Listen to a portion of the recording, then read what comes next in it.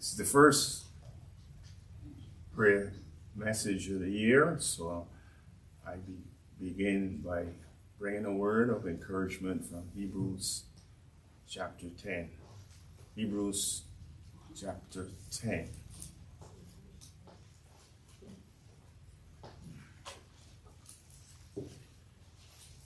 Beginning from verse 19 in your ears. Hebrews 10, beginning from verse 19. Having therefore, brethren, boldness to enter into the holiest by the blood of Jesus, by a new and living way, which he have consecrated for us through the veil, that is to say, his flesh, and having an high priest over the house of God, let us draw near with a true heart in full assurance of faith, having our hearts sprinkled from an evil conscience, and our bodies washed with pure water. Let us hold fast the profession of our faith, or better yet, let us hold fast the profession of faith without wavering, for he is faithful that promise.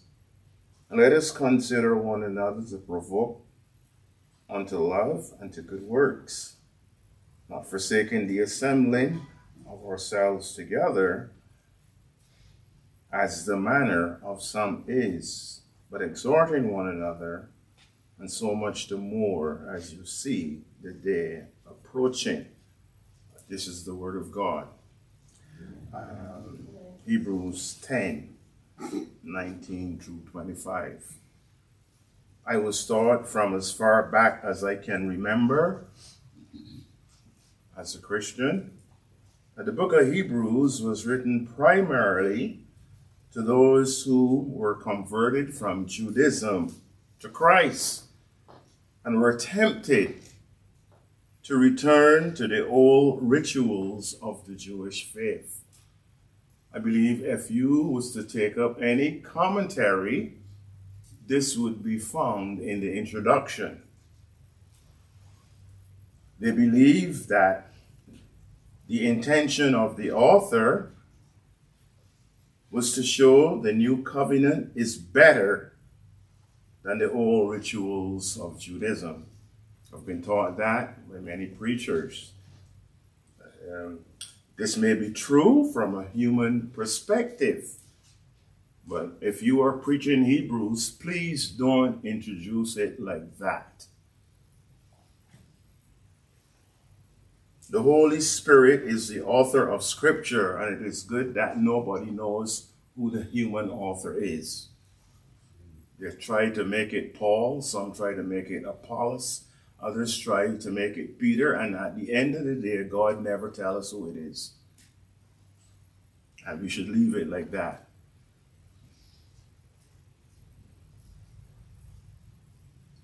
The book of Hebrews is written for all men of all time, all Christians especially.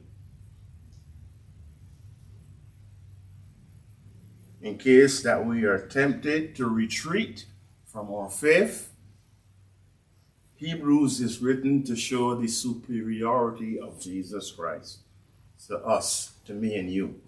He's better than anything else that you would pursue in this world. Whether it be a religion, a cult, he is better. It is written to show the superiority and the authority of Christ and the Christian gospel. That what Christ offers by his grace is better than what anyone else can offer. Now, this is highlighted by the general exhortation that is given so many times in the book. Let us therefore. The us, of course, refers to all who profess faith in Christ. Not only the Jewish nation, but all of us. And you see how sometimes it is dangerous to read commentaries. Nothing beat personal Bible study and personal search of words in the scriptures. It does not mean that the Hebrew worshippers of the past had an inferior message, or it doesn't mean that they had a different promise than we have. The difference between new and old covenants is that the old was unfinished. It was an unfinished promise. The new is completed. Christ came, died, rose again, now is in heaven.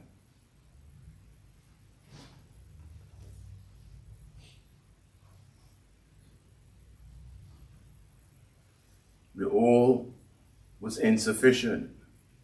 It was filled with rituals and shadows. The other is filled with realities. You and I can look back and see that there was a time in history that Christ died. You can look back and see that the Holy Spirit came, and the Jews did not have to celebrate the feast of Pentecost with fruit from the ground, but souls, 3,000, was presented to God. That's the difference. Christ shed his blood. He enables us to perform what the law could not make worshipers do, because he comes to live in the hearts of his people. Hebrews shows those realities. Now, many uncertainties await us this new year. I always seem to be getting bad news. But we should not worry about those uncertainties. We should follow the word of God in light of what Christians have. And this is what I want to talk about, what Christians have. Now, I must be careful that what I'm saying, because I'm using the word Christians in inverted commas. What Christians have. The text before us shows three things that Christians have that I've just read. Everyone doesn't have these graces. A person who is not a believer do not have the things that I'm about to show. But if you have truly become converted, the word of God instructs us concerning these things. And the usual thing is you see some indicatives and then you see some imperatives. And I will deal with the imperatives last. What we will do this evening by way of encouragement and exhortation is to consider two main heads. First head,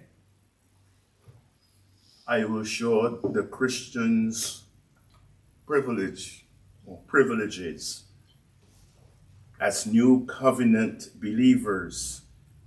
Second, I will show our pattern, or what our pattern will be as believers. Notice I say what our pattern will be. I didn't say what our pattern should be or ought to be, but it will be. I am not a dispensationalist preacher. I'm a Reformed preacher. And you should know that by now. I know what our dispensationalist friends say, but we should correct that. That's why I say what we will be. It's a pattern among Christians, and I will show you. It's not an option that the apostle is giving us. It's a pattern he's showing us what we will be. So I want to make that clear. First, then, the privileges as believers. Now, today, many professing Christians do not see the gracious privileges the Lord has given to his people. Something is wrong if you and I are blind to the goodness of God, as I will was sharing last Lord's Day. The first great privilege is believers have the Holy Spirit. Every Christian believes that. But every Christian do not act like they have the Holy Spirit.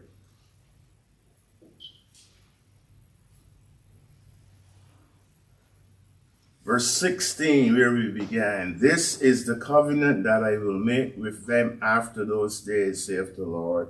I will put my laws into their hearts, and in their minds I will write them. This is not even a privilege, it's a gift. The Holy Spirit now put the law of God in our hearts. That gives us a desire and a will to do them. Not perfectly, of course, but the desire, the want to is there. Something that we didn't have before. The promise of this Holy Spirit was made in Jeremiah. You know the verse. And so a lot of our friends will teach that there are two distinct covenants. I was talking to Gene sometime last week about that, and he quickly understood. They're not two different covenants. They're not two ways people are saved. It is the Jews that turned the covenant into a covenant of works, and thus God abandoned them. But God never intended that. Abel was saved by the covenant of grace. He applied blood to his offering. Cain applied works.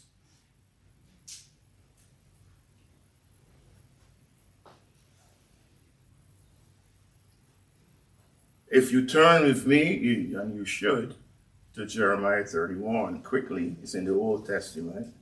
I would read it to you, Jeremiah 31, verses 31 through 33. There we read,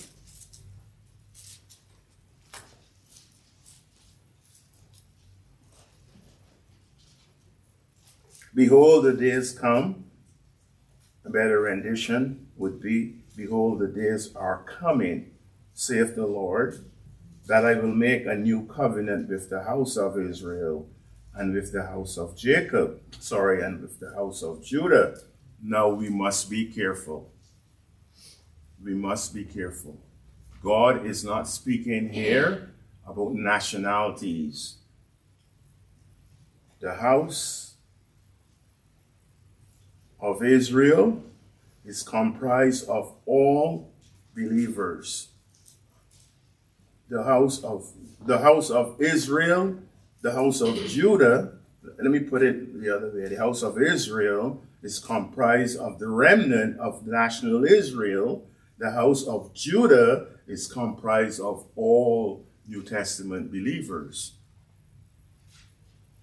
It is not literally speaking of the 10 tribes to the north and the 2 tribes to the south, which constituted Israel and Judah, but it is encompassing the whole body of Christ. That's why I said this is a Bible study. Then he goes on to say, not according to the covenant that I made with their fathers in the day I took them by the hand to bring them out of the land of Egypt, which my covenant they break. Here you see it. They broke it. They turned it into a covenant of works. Although I was an husband unto them, saith the Lord. Then the promise, verse 33. But this shall be the covenant that I will make with the house of Israel. Judah is not mentioned here. After those days, saith the Lord, I will put my law in their inward parts and write them in their hearts. And I will be their God, and they shall be my people. Let me ask you, is the people, Theophilus, in Palestine, God's people? No. Who are God's people? The believers, the Christians, yes. And what qualifies them? God, the Holy Spirit, comes in them. The phrase after those days means after Pentecost. After the Comforter came. The world talks about the Holy Spirit. But the Lord says the world do not know God. Hebrews 10 verse 17 goes on, and their sins and iniquities I will remember no more. Verse 18, now where remission of these is, there is no more offering for sin, no more ritual. This verse means that the one who God grants the Holy Spirit has the forgiveness of sins, as we were saying last Lord's Day. We have the Holy Spirit. The Bible says very emphatically, if any man doesn't have the Holy Spirit, he doesn't belong to Christ. And you may ask, how do you know you have the Holy Spirit? Well, that's another Bible study altogether. I would have to do that another time. So the privileges as believers have the Holy Spirit. Second privilege, believers have access to the heavenly throne. That's the second point. Believers have access to the heavenly throne. Hebrews 10:19, having therefore, brethren, boldness to enter into the holiest by the blood of Jesus, by a new and living way, which he have consecrated for us through the veil, that is to say, his flesh. In the Old Testament, there was a big curtain that separated the holiest from the holy place. It's like they had a curtain here, but back there was the holiest of all. But only the priests can go in there once a year. And when Christ was crucified, you remember what happened. The veil was torn from the top to the bottom. And only God could do that because that thing was like 40 feet high.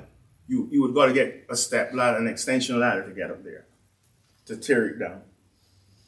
God ripped it from top to bottom, signifying he's no longer worshipped that way anymore. True believers now have access to the very throne, to the ark. Aaron's rod that budded, the manna.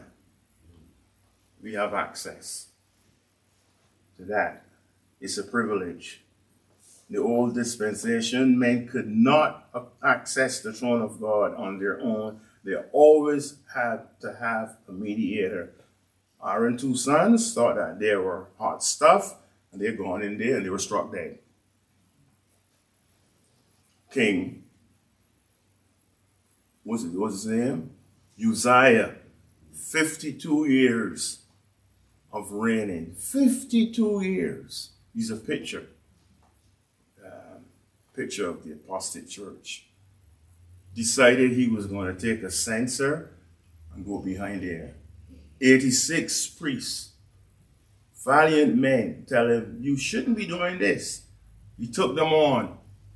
He was struck with leprosy. And he ran out and he lived in quarantine until he died.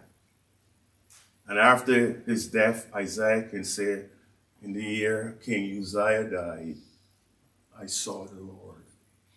King Uzziah was stopping people from seeing the Lord. And if you have a king in your life, you will not see the Lord. A lot of us got kings. For you to see the Lord, that king must die.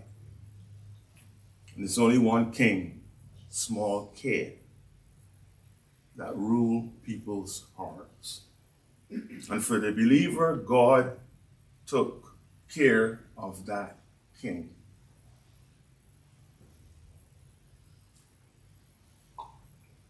We have access. This is why we can come here week after week with confidence and pray for our people. We can ask large petitions. We should not be bashful, as some of you are, but bold. To be bold doesn't mean to be arrogant and irreverent, but unafraid. Fear brings torment, and men are afraid because they may not have the first thing that I said. They may not have the Holy Spirit. Because if we have access to the throne, we should take advantage of that privilege. I pray that this new year, that it bring boldness of the Holy Ghost into our lives. If there is any ounce of redemption in us, we would be bold. We have the Holy Ghost.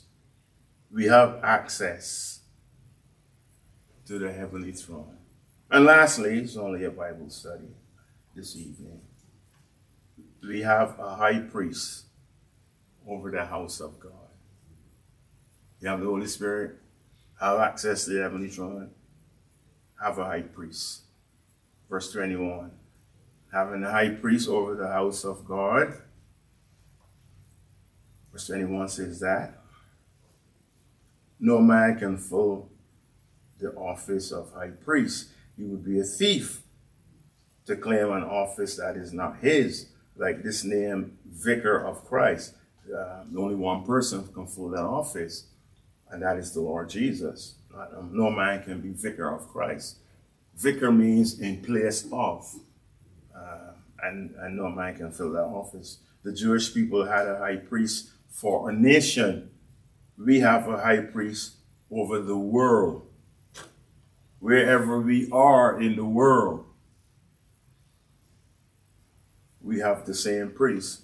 The people in Zimbabwe, for instance, must come to the same high priest, not the traditional priest, not the witch doctor that some of you go to, the high priest over the house of God. We have him. When you and I approach the Lord, we are not to think that we are approaching men or impressing men. We are approaching the high priest. Now, these are the privileges Christians have today. Now, let me ask you, do you have these privileges?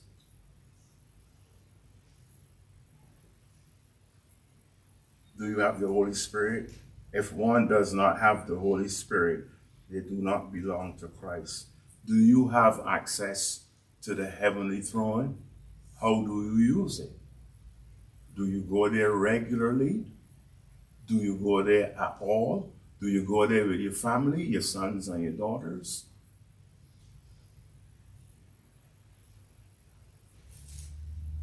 How often do you go?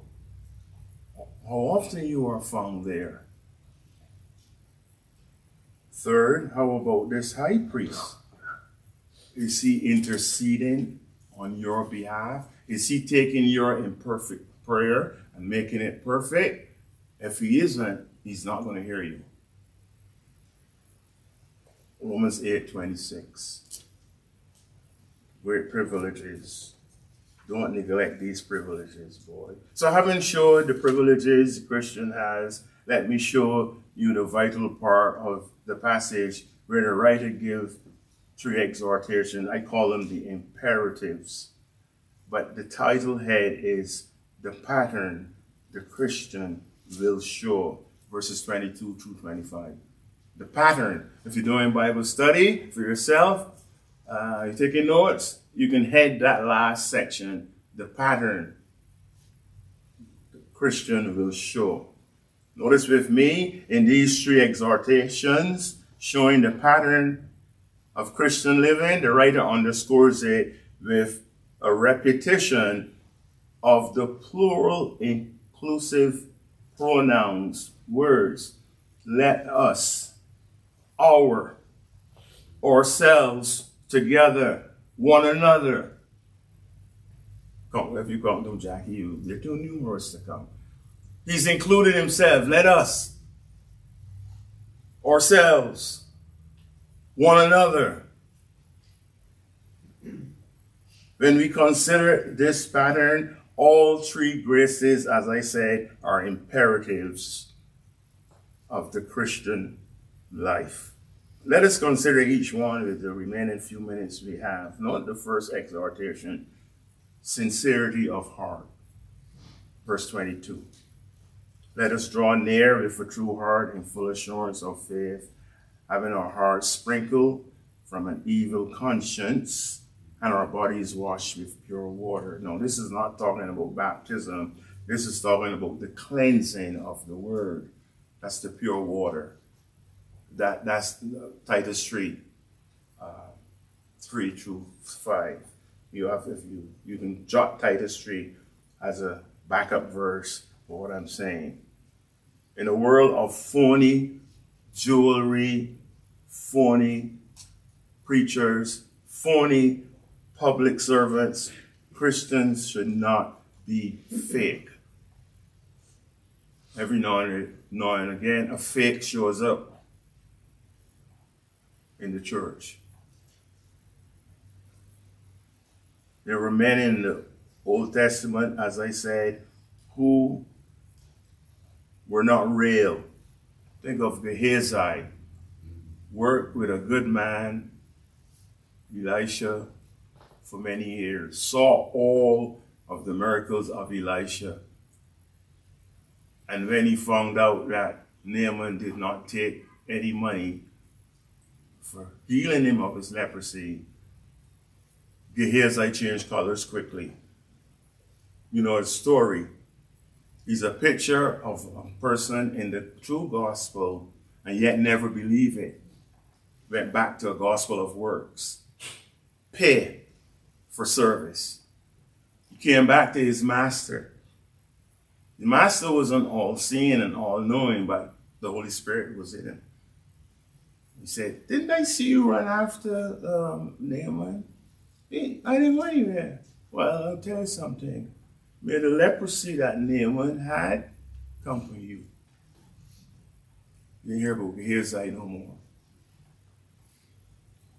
A leper was shut out. You look real. You saw some wonderful things. He wasn't on board with the gospel of grace. And some in this church are like that. They're not on board. Ever so often they surface. Too many warnings in the Bible to overlook. If you in the Bible reading and preaching and you don't show these things, you are a bad preacher. You're not fit for office. Sincerity of heart. You remember what the Bible says, you do not approach God anywhere. There are men that approach God who were not real and the fire consumed them. I pray that this would not be one of us. Hebrews 12:28 and 29 is an awesome warning. Therefore, we receiving a kingdom which cannot be moved, let us have grace whereby we may serve God acceptably, with reverence and godly fear. For our God is a consuming fire. Just as the fire burned up all the fat of the sacrifice, that's how God is. A sincere heart. Sincere heart is all that God desires of us. That's all it is. That we do justly, to love mercy, and to walk humbly with thy God. Humility is the opposite of pride and arrogance. The world is filled with phonies, and the church have sufficient. But we should be different. Let us be sincere. Next imperative B, let us be steadfast. Verse 23 and 24. Let us hold fast the profession of faith without the reason why R is in italics is because we don't have faith. Faith is a gift of God. We profess faith. Let us hold fast the profession of faith without wavering, for he is faithful that promise. And let us consider one another to vote unto love and good works. To hold fast is descriptive of a grip we have on something. You know, you give somebody $100 bill, you know, they're not going to hold it like this. I know Mabel ain't going to hold it like this. I mean like this. Right? Right, Mabel says she will hold it like this. That's what it means to hold fast. Hold firm. Hold firm, Brother Curtis, the faith. Hold on to Christ. Hold him. Faith. Don't let him go. So, be steadfast. Let me finish my notes here. I don't even know what I do with them. Yeah. Be sincere. Be steadfast.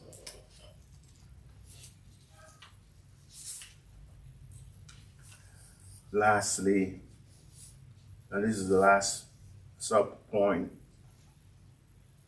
sincere, steadfast. Be sensitive to the brethren. Be sensitive. Oh boy. Sometimes the things we do to one another show that we're not sensitive at all. The hurt of the brethren. Not forsaking the assembling of ourselves together, as the manner of some is. That's one way to be sensitive. But exhorting one another, that's another way. And so much more as you see the day approaching. That's another way. Under this last subhead, you can divide it into 3 parts. We are to be sensitive to fellow brethren in assembling with each other. Assembling. All the time. The word means gathering together. Today in the post-COVID era, many have the excuse why this grace can no longer be practiced. You see people going to the office, but some still work at home, the classroom. But the gathering of God's people is high risk.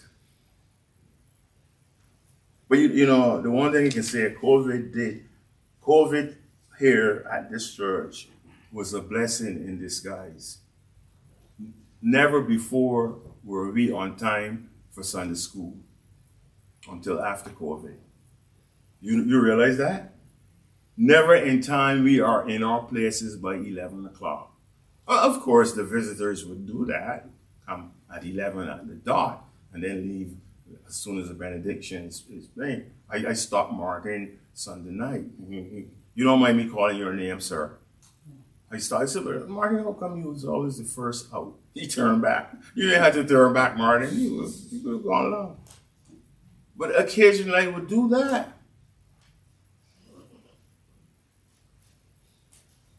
The church has become a hot spot for COVID. Gathering together. Many have the excuse. I know this guy who is still doing his prayer meeting via Zoom. Apparently the people that the building he was using wouldn't let him come back. Up to now, we can't even go back into school at Mukambani. But I believe that if I go there and talk to the headmaster, we will get in there right away.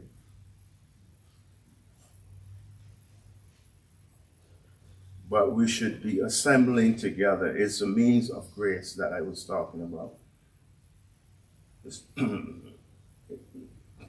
To forego this sensitive means, doesn't make the imperative any less important. There are many medical appointments people have that are imperative. We can't see the doctor on our iPad. We can, but we ain't going to, you didn't go to the doctor on your iPad. You went over there, right? No, did you go over there? Okay. Well, say yeah. She didn't take up her iPad and went and talk and says, God, I come to do the blood work. Let me give you my hand.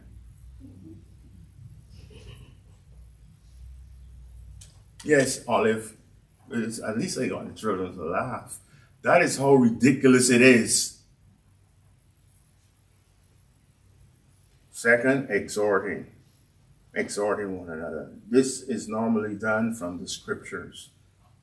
It is the gathering of the saints where the scriptures are to be biblically and carefully exegeted, where people would be exhorted from the word of God. The third, where Christians are to be sensitive to the brethren, is by watching, but exhorting one another, and so much the more as you see the day approaching. You and I cannot know that the day is approaching if we are not watching. We see the many signs of the times. One of them is the great falling away in the church, the moral decay.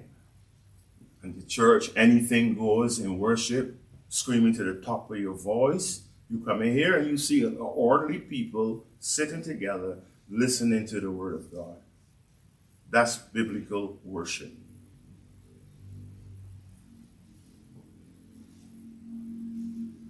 Great falling away. Another is the great deception of many, holding the manifestations, extra biblical revelations, and such things. You know the end is near. So Hebrews show us the great privileges of the Christian faith. Don't neglect them. If you're here, you're visiting, don't neglect them. It shows the pattern Christians will display.